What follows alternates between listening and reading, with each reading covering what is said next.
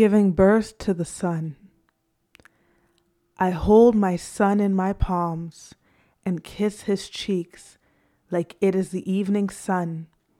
His existence rises just as mine falls. My fingers quiver with fear as I attempt to strap a lifetime of confidence down his spine. Because although I love him, he will soon belong to a world that does not, where his skin will light up the streets and so many boys like him explode from this world. In my eyes, he is my boy, but to the universe beyond my door, he belongs to a class of men that will never be afforded the opportunity to be a child, where the art of survival will be etched into his skin before he even learns to tie his shoelaces. And where I will constantly remind him that to step out into the universe as darkness is to be seen a nightmare.